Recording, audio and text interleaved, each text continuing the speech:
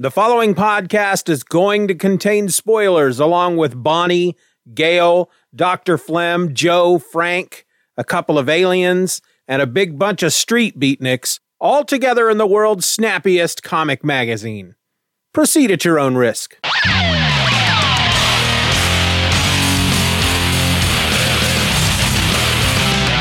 Hello and welcome to another episode of Just Another Fanboy. I'm your host, Steven, and I think it's time for some more Madman. I don't know about you, but I'm in the mood for some Madman. Frank Einstein, to be exact. And today, we're talking about Madman Comics, issue number 1. This is the issue where it all started for me. Way back in 1994. April of 1994, to be exact, because that's when this issue came out. I was working for a comic book store, and one of my jobs was to go in on, good Lord, whatever day of the week it was that comics came out back then. I feel like it was a Tuesday, maybe. I don't think they came out on Wednesday back then. I honestly don't remember. I worked a second job at a comic book store. My day job was actually a night job, so I would get out of work, whatever day of the week that was that the new comics came in. I would get off of work at 7:30 in the morning. I would meet the UPS truck in some parking lot at one end of town because he wasn't scheduled to drop off our books until later in the day. But my boss wanted those books ready to go when the doors opened up at 10 a.m. So I would meet the UPS truck. He was scheduled to be somewhere on the other side of town at 8 o'clock in the morning. I would meet him, get the books, take them back to the store, get in the store, do all the sorting, pull them out of the boxes, put them in the pull list for all the club members, get them all on the shelf, and then get the store ready to open up at 10 o'clock that morning. Well, that particular morning, the week that this book came out, I was unloading comics from the boxes, and this cover just jumps out at me. It features Frank, Madman, right there on the front. He's not exactly busting through the cover. The cover is opened up behind him. It's like he had just busted through, and now he's standing outside of the cover that he just tore open. And behind him, through the cover, you can see what is supposed to be, I guess, the interior of the book, even though it's not the first page that you see behind him. But it says up at the top, the world's snappiest comic magazine, Madman Comics. This was from Dark Horse. It has an exciting little star at the bottom thing that says swinging first issue, and Madman, he's right there. Frank is front and center, and he's firing a disc gun. So when I was a kid, they made these plastic guns that you could load these little plastic round, circular discs into. And it was spring loaded, and it would shoot these discs out, and they'd go maybe 1.5 feet. They might glide across the room if the wind was right. But I owned one, and it was orange. I remember mine being orange. His on the cover is purple, but it's one of those guns. And I recognized it immediately. And I think that's what made me latch on to this book. That made me pause. As I was unloading books that morning, I stopped on that particular one, and I couldn't take my eyes off the cover. So I recognized that gun. I had one of those. I had an orange version. Who is this guy? He's dressed all in white, except his torso is a very light gray with this big lightning bolt on the front with a dot underneath it, looking like an exclamation point. I find later it's called an exclamation bolt. And I found the front cover just very intriguing. So I started flipping through pages, and there's just something about the art. There's just something about Mike Allred's art that is he's got this pop art, C.C. Beck kind of look going. I just fell in love with the art. And then after I unloaded everything and got everything on the shelves and put people's books in their pull boxes, the folks with the club membership, if you're a comic book reader and you shop at the comic book store, you know what I'm talking about. After I got all that done, I sat down behind the counter and I read the issue. Now, when we originally started talking about this book, I had mentioned that this actually comes out in different series. The first series came out through Tundra. It was 3 issues. The second series came out through Tundra. It was also 3 issues. The third series is the one we're talking about now. Issue number 1 of the third series, Madman Comics. The first series was just called Madman. The second series was called Madman Adventures. This one's called Madman Comics. And again, it was released by Dark Horse. Tundra did the first 2 series. This was released by Dark Horse. And so the first thing they do, they take the first 6 pages of this book. And I should mention really before we get really into it, Madman Comics was created, written, and illustrated by Michael Allred with colors by his wife, Laura Allred. I've mentioned that before in the previous episodes, but it bears repeating. So anyway, as you open up the book, as the book opens up, as issue 1 gets underway, we actually start out with 6 pages, a little story called The Living End, a proem. What's a proem? I mean, when I first saw that, I thought, are they trying to be cute? Are they saying a poem, but they're saying it like cutesy, a proem? What does that mean? And so I looked it up because I may be dumb, but I'm not dumb. I'm not smart enough to know what a proem is, but I'm smart enough to look it up. And a proem is basically just a preface or a prelude, something that comes before the story. Just a little bit of information. And that's what this is. 6 pages called The Living End. We're in Dr. Flem's lab. He has Gail and Bonnie with him. Bonnie is his girlfriend. Gail is his lab assistant. And this is the issue. This little 6-page preface, prelude, prologue, whatever you want to call it, is where I learned for the first time that Gail's name is Gail Gale. Her first name is Gail. Her last name is Gale.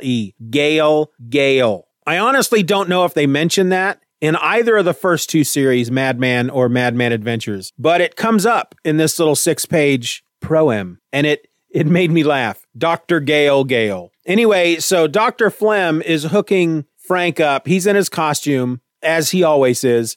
Dr. Flem is hooking him up to this helmet that just has all kinds of wires going into it. And ultimately what this is, this little 6-page proem, is Michael Allred using this. He's using the opportunity to get everybody kind of caught up on what Madman's all about. Right away, it's established that Frank has some kind of psychic ability because Dr. Flem is using this device to record Frank's memories in his subconscious. And the goal here is to try to find out who Frank was. And we learn through this, if you've never read it before, and of course, the first time I read this issue, I'd never read any Madman before, we learn that Frank Einstein is his name, but it's not his real name. He's actually a John Doe.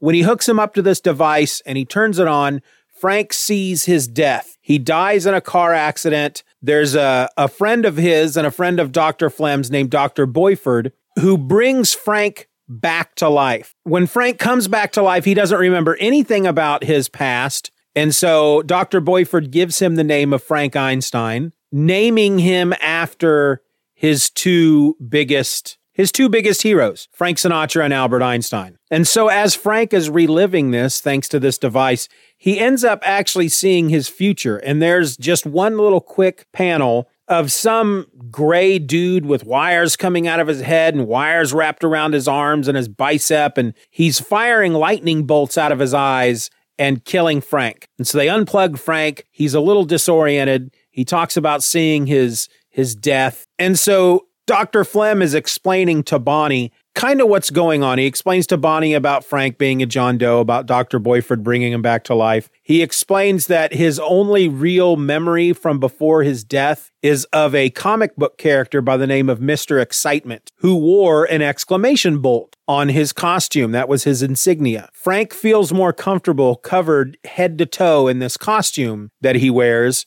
and he has the exclamation bolt on his costume because it reminds him of better times, I guess. It also gives him more confidence. He, having died and having been brought back to life, he doesn't look great. His skin is a very bluish gray. He's got a lot of scars where, he was injured and then they had to cut into him and all that stuff. And so wearing the costume, especially a costume that has the logo of Mr. Excitement, gives him a lot of confidence. Frank also, we find out through this little prelude here, we learn about Frank's psychic abilities. We learn that he has very, very amazing agility. And we also get a very brief backstory on how Frank and Dr. Flem met. if you want to know how Frank and Dr. Flem met, you'll have to go back and listen to at least the first 3 episodes. That tells that whole story. Dr. Flem also fills Bonnie in on what happened to Dr. Boyford. His story is contained within the second series, Madman Adventures. Dr. Boyford, there's really not much of a story to tell. He develops a brain serum. He injects it into his tongue. He keeps taking these injections of this brain serum, and his brain actually grows in his skull, and so he's got a big brain head. But it makes him so smart that he is kind of otherworldly smart. He's not in our world anymore, basically. It's like he doesn't understand what's going on around him. He's in his own little world. Everything he says makes no sense to anybody. Maybe in a million years, we will catch up intellectually to Dr. Boyford and understand what it is that he's seeing and talking about. But until then, they basically just kind of have him in the hospital. And so once they're done telling the backstories and catching everybody up, we get into the main story, which is called Crash Course for the Ravers. And we start out with Frank and Joe. Joe is Frank's girlfriend. They are madly in love. They make such a cute couple. And they're in the park. Frank is sitting on a log and he is making paper airplanes and he's throwing them. They've got a little picnic basket and a blanket. And Joe is sitting in the grass next to the log and she is reading Frank's journals. Now, Frank's journals have been a big part of this series so far, the first 2 series. A lot of the narration, Frank narrates most of these issues and he continues to narrate them here. I was a little confused, having not read this issue in a long time. When we first start out the issue with the Pro-Am, it's narrated by Dr. Flem. And I thought, well, that's a weird choice because everything up to this point, the first 6 issues have all been narrated by Frank. But that's once I realized what was going on and that it was just a little prelude to catch everybody up, I kind of got back into the swing of things. And so once we get into the main story, we're back to Frank narrating. And he starts out by saying, here's the skinny, Snap City. It's where I found myself. It's where everything happens. It's where I met Joe. I'm mad for Joe. In the background, we see what appears to be a couple of UFOs flying around over the Snap City skyline. Frank's a little worried about letting Joe read his journals. He's afraid that once Joe reads them, she's going to think he's weird. And I think she's got this great answer. She says, I'm thrilled that you did. It gives me a feeling. Have you ever been so calm, so at peace, that you feel thrillingly numb? That's how I feel now with you. So they're basically talking about how much they love each other and how they make each other feel. And Joe is telling Frank that she trusts him more than she's trusted anybody in her entire life. And she asks him if he trusts her. And he says, yeah, completely. And she says, have you ever played the trust game? And he doesn't know what that is. So she talks him into playing the trust game. And so she puts a blindfold on him. She gets him up on top of this fallen tree that's sticking out over a hill. So he's probably a good 3 feet up in the air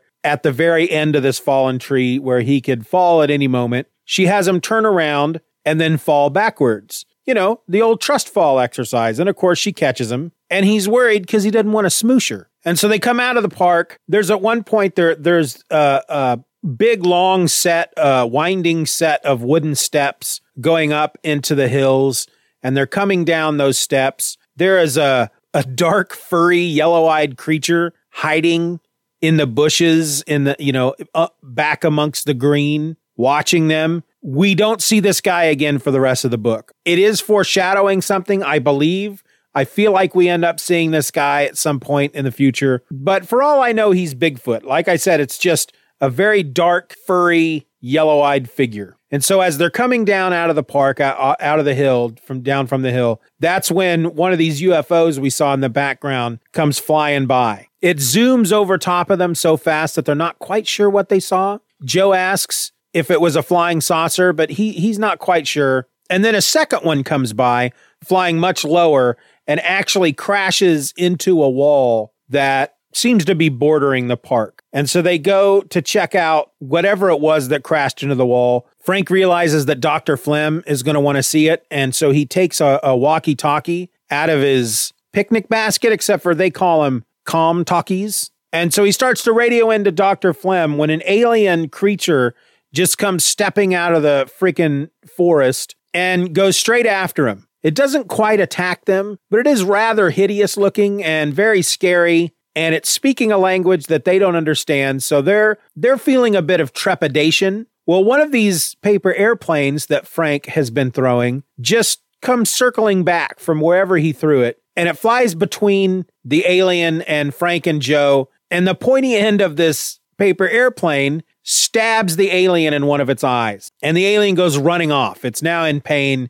There's stars circling its head, and it runs off into the trees, and Frank goes after it. But before he does, he has Joe get him his rocket disc gun, which is the gun that caused me to flip through this issue in the first place. So he's chasing after the creature. He loses sight of it, but he looks down, and there's a big drainage pipe, like a man-sized drainage pipe you could easily walk into, and there's water coming out of it, draining into a pond or a lake or something down at the bottom of this hill.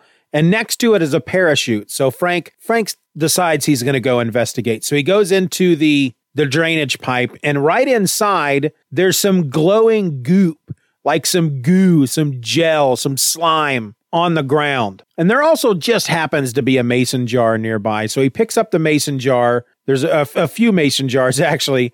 He picks one up, and he scoops up some of this goop because he figures Dr. Flem is going to want to analyze it to see what it is. So he goes deeper and deeper into this sewer system. And at one point, he comes across a ladder below him, and he climbs down the ladder into some, one of these rooms in a sewer. I don't know what you'd call them. But hanging out there in this room are street beatniks. Now, Frank has run into the street beatniks before. The street beatniks are awesome. I love the idea of just this gang of beatniks that just live on the streets, and they push people around, and they're kind of bullies. And one of them recognizes Frank right away because in the previous series, Frank had stopped these guys from mugging a woman in the park and stealing her purse. And so because of that, they went to jail. And so they recognize Frank right away as the guy that got him sent to jail. And so one of them pulls a knife and he attacks. Frank disarms him, but the others start coming at him. And really the only thing he can do, the only thing he's got other than his gun, and I'm not sure why he doesn't use it. Well, it's because he's holding, his gun is in his boot. He's holding a jar in each hand. And of course, in each jar is this goop that he's collected. So he throws the jars at the beatniks. They smash on the heads of these guys, and they're covered in this goo. Frank pulls his gun. He fires, and we find that it's not the same toy that I had as a kid. He's modified it. The discs that it fires are razor sharp. And by the time he's done, the street beatniks are on the ground, and they're pulling these discs out of their faces and their arms and their legs. Frank goes running off. He goes back up the ladder, and they kind of give chase. They're pretty down for the count at this point, but we'll see him again. Frank goes back to where Joe is, and Dr. Flem has shown up by this time, and he and Gale are checking out this ship. They managed to get it loose from where it crashes into the wall. They have some kind of flying machine with them, and they're going to take it back to the lab so Dr. Flem can check it out. Before they leave, Gale mentions that she's going to contact Marie and Warren and have them take a moto-router tunnel from Buzztown to Boyford's lab in Snap City. Dr. Flem is located in Buzztown. That's where he lives. Buzztown is kind of like a small town, and then Snap City is the big city. But they're going to take this back to Dr. Boyford's lab in Snap City. Marie and Warren are these like softball-sized metal spheres that have these hands coming out of them that Dr. Flem created to assist him around the lab. He calls them helping hands. He asks if Joe and Frank want to come with him, but Joe mentions that she promised her boss that she'd help move boxes to the new office, and Frank wants to tag along with her. So we meet Joe's bosses. It's a pair of private detectives, Mike Mattress and Dan Krepp. Frank describes them as, he says, Krepp is sort of quiet. I hate Mattress. Both of these guys, they make really no issue out of it, but both of these guys have glowing red eyes. Nobody says anything about it. It just seems to be a thing. But Mike Mattress is kind of a jerk. The first thing he says when he sees Joe and Frank carrying these boxes to the office, he says, "Hey, Joe, looks like you brought along your pet gimp." And Frank is writing in his journal, "Man, I hate him. I know it's bad to hate, but he's a big smelly jerk. He thinks he's funny, but he's snot. Ha ha. And he writes it as he and then the word snot. So he writes, he's funny, but he's snot. Ha ha. I heard Joe's dad, Mr. Lombard, say that once. Well, Mike Mattress has this girlfriend who Frank actually likes her because she sticks up for Frank. And she tells Mike to be nice to him and to apologize. And so Mattress reaches out his hand. He says, all right, how about we shake on it? Frank doesn't want to shake the man's hand. And he's like, well, you won't shake my hand? You don't trust me? And his partner, Krepp, says something to the effect of, well, he's probably afraid you got a joy buzzer in your hand. And sure enough, he does. So he puts it away. Mattress's girlfriend basically forces him to apologize to Frank, and they shake hands. And when they do, if you remember, Frank has this psychic ability that he doesn't have any control over. A lot of times he touches people and he just sees things. And the moment they shake hands, it's like all he can see are freaking demons and evil. And he falls to the ground. He says, what are you? You're full of evil. And so Mattress's girlfriend, Sadie, is now even more upset because she thinks that Mattress did something to Frank. And he kind of did. So, I mean, we kind of get this idea that there's something going on there with Joe's bosses. And Frank asks her, how can she stand working for guys like that? And she basically tells him that the pay is amazing. And since they're usually always out on cases, she rarely sees them anyway. And so Sadie comes over to Frank to apologize. And it's at that moment that the street beatniks come out of the sewers to attack again. But there's something wrong with the street beatniks. They look different. Frank realizes that they've been mutated because of that goop that was in the jars. Yes, the beatniks have become mutant street beatniks. Probably one of my most favorite things ever seen in a comic. Street beatniks was funny enough, but mutant street beatniks, I mean, they wear frickin' berets, black shirts, striped shirts. They're just, you got to appreciate someone who can come up, A, with the idea of a gang of street beatniks for your hero to throw down with now and again, and then for them to get mutated into mutant street beatniks. Now, I'll let you in on a little secret. I'm not going to spoil anything here, but these mutant street beatniks end up becoming a very large part of Frank's life. So they chase him into this building, and he runs up every floor in the building until he's up on the roof. They chase him up onto the roof, and he ends up being backed to the edge of the roof, and he falls to his death. Frank falls to his death. But Warren and Marie, the two Silver Sphere helping hands, arrive in Snap City at that time. They try to catch him, but he's too heavy for them. But they do slow his descent enough that he does smash into the top of a car, completely caving in the roof and shattering the windshield. He's fine. He's a little out of it. He picks himself up off the ground, saying, Scotty, is the foil off of the TV dinner? One of the mutant street beatniks from atop the building throws a pipe at Frank. The pipe hits Warren, bounces off of Warren. Marie grabs it, throws it back up to the top of the building. It hits the street beatnik in the head and knocks him out. Well, we assume. And if that wasn't enough for Frank to deal with at that point, the alien creature that we saw earlier just comes stumbling in, just out of nowhere. It just comes stumbling up to Frank, speaking in the language that you can't understand what it's saying. And then it just goes after Frank. It swipes a big clawed hand at him. Marie and Warren grab him and pull him out of the way.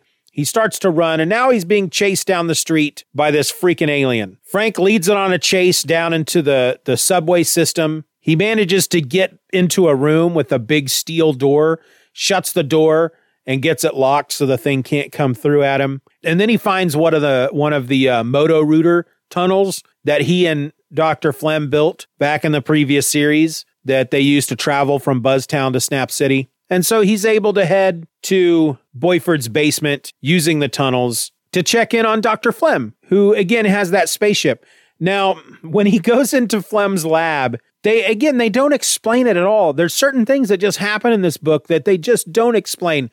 I feel we'll learn about it later, but there just seem to be a lot of robot body parts, just smashed robots in pieces all over the floor of this lab. And I know that there is some stuff coming up with robots, so I don't know if this is one of those things that just never gets explained or if we'll learn about this later. But Dr. Flem and Dr. Gale have been analyzing this vehicle that they pulled off of this wall, and they find out that it is a spaceship. It is made of a metal that is not from this earth. They managed to get it open. They go inside the ship, and it's almost like there is a techno-organic stuff going on inside this ship because the walls and the ceiling look like it's made out of brain, and a weird, almost like intestine looking thing comes swinging out at them with a glowing ball on the end of it and shoots all four of them. We got Dr. Flem, Dr. Gale, Joe, and Frank, shoots all four of them with lightning,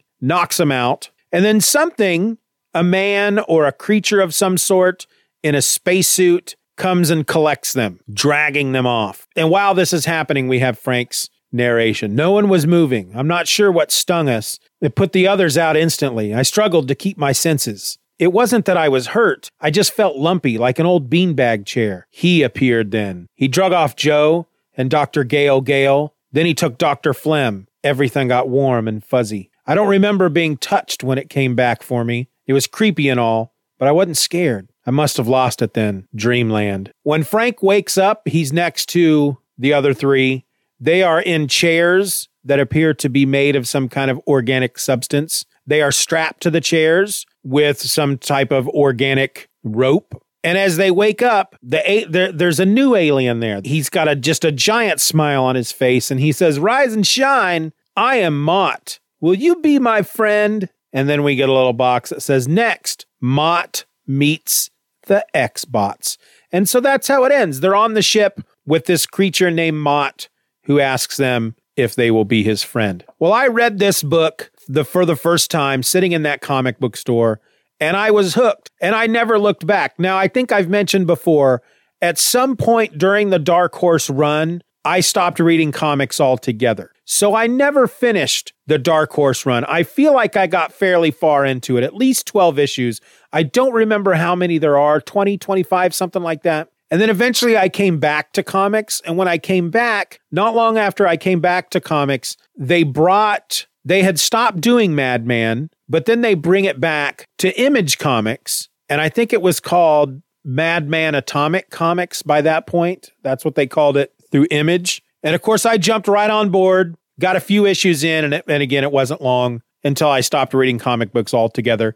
Again, that's the way my life seems to go when it comes to collecting comics. I will collect for a while, like a couple of years, then I'll stop for a few years, and I'll collect for a couple of years, and I'll stop for a few years. So I think what I'm trying to say is if they announced at this point that he was coming back with a new Madman series, because the Image series ended, I never finished it. I will be finishing both the Dark Horse series and the Image series, hopefully, while we're doing this podcast. But if at some point Mike Allred comes out and he says, "Hey, I'm going to do a new series, a new Madman series," should I worry that means that I'm going to stop reading comic books again? Because that seems to that's what's happened the last two times he's started up a new series. I just stopped reading comics. Not because of him, not at all. You know, comics are expensive, but this was the next level. So series 1, black and white with like a blue shade to go along with it. Series 2, Madman Adventures, full color. The art steps up a couple of notches. And now we're here with series 3, still full color, but the art is now even better. Jumped up a few more notches. These issues are supposed to be shorter. I remember them being shorter because the first two series, again, there were 3 issues in each series, but each issue was like 50, 60 pages each. This issue seemed to be much over 30 pages. Maybe it was bigger because they wanted to do that 6-page introduction at the beginning, the proem, to get people caught up, but it did seem to be larger than your average 22-page comic. I didn't count how many pages. I'm reading it as a digital trade that I got through Comixology. So, yeah. But I love this book so much. This is the issue that I got into Madman. I just fell in love with the book. It seems like each round of comic collecting, I find a creator and book that I just latch onto and it becomes my thing. During this round of collecting, it was Madman. During the next round of collecting that will come up, it was Alex Grecian and Riley Rosmo's proof. During this third round of getting back into comic books, it's Daniel Warren Johnson and Tom Taylor, even though they haven't worked together, but they probably should, but they probably won't. Anyway, this episode has gone on for a long time. I try not to make episodes this long, but there was a lot to talk about with this book, to get it set up, to talk about how I first got into Madman and everything. So I don't want to just cut it off at this point, but I do need to wrap it up. I will say that, like I said, this is the point where I just became kind of obsessed with Madman. I'm looking at a poster on my wall right now. It's actually considered a print, a Madman print that I bought back then that is just extremely, it's a very nice looking piece of art with Frank right in the center. And then all these characters that we're going to run into, that we've either run into before or that we're going to run into as the series goes on. And I can see let's see, I'm kind of at a weird angle.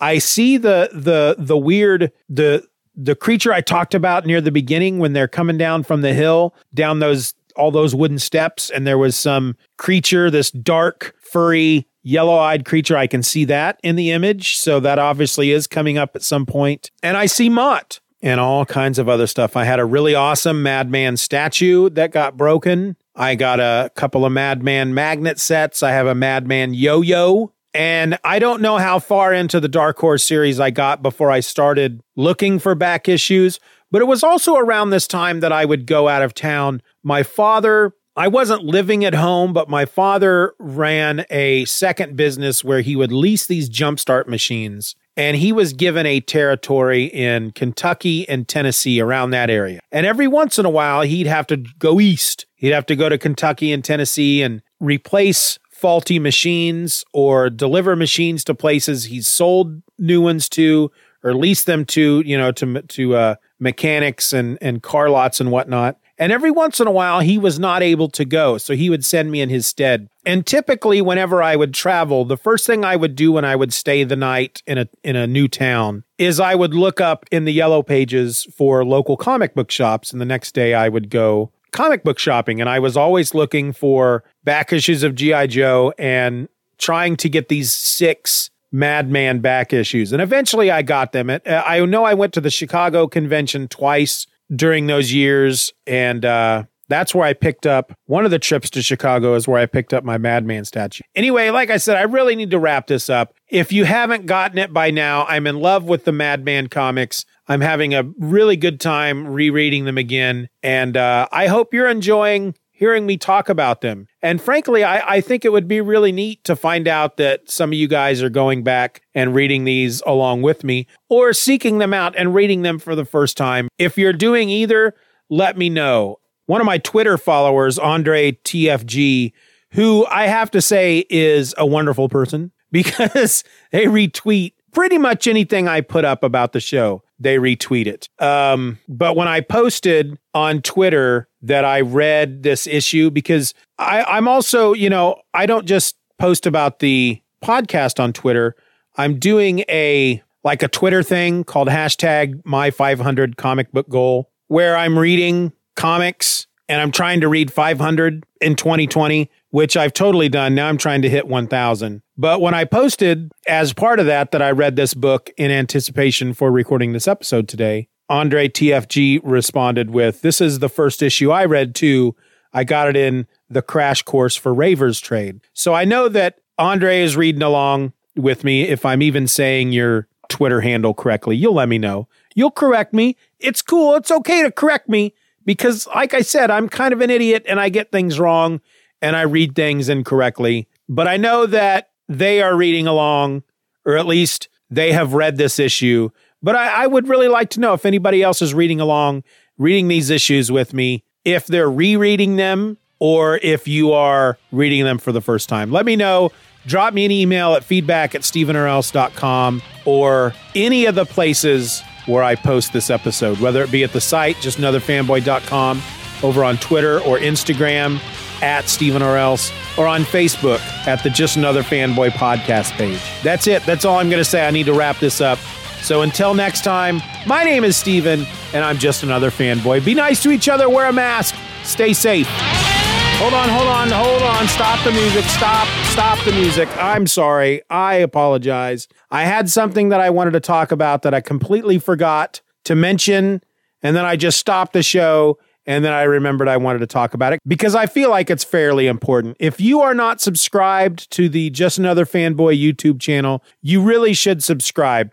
As of this past weekend, I have started to do weekly live streams featuring a guest. And when I say I just started this past weekend, that means there's only one out so far. The guest for this first episode is my buddy Harold. He and I have worked on various creative projects together, such as Our Adventure Continues. The link will be in the show notes. He's going to be on again the second episode, which will be this Sunday. But I'm going to have other people on every now and again. Harold will probably be on a lot, as often as he can. But I have already reached out to other folks. I have some other guests lined up for future weeks. And I'm making a list of other people that I want to reach out to. And I'm really excited that I'm able to do this because up until now, the YouTube channel has just been a place for you to go and listen to the podcast episodes through YouTube, but I've been wanting to add more video content up there, and now I finally am. And I would like them to come out every Sunday, but not everybody that is going to be on the show will be able to live stream on a Sunday. So the episodes could come out at different times. They could come out on a Sunday one week, on a Friday the next week, on a Saturday the week after that. And so the best way for you to know when a new live stream is going up is to subscribe to the show. You can then watch them live and ask questions and leave comments as we're creating this live stream, or you can wait until we're done and watch it at your leisure there on the YouTube channel. But that's it. I've said my piece. I'm really excited about it. Subscribe to the YouTube channel. The link will be in the show notes. I'm done talking. This episode's over. Let's get back to the music. See ya.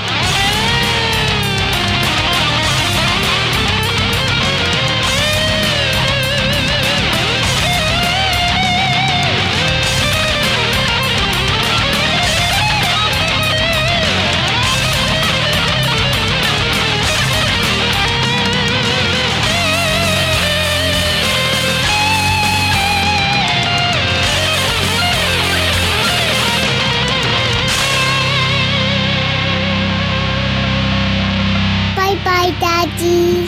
Bye-bye, Daddy. Good job.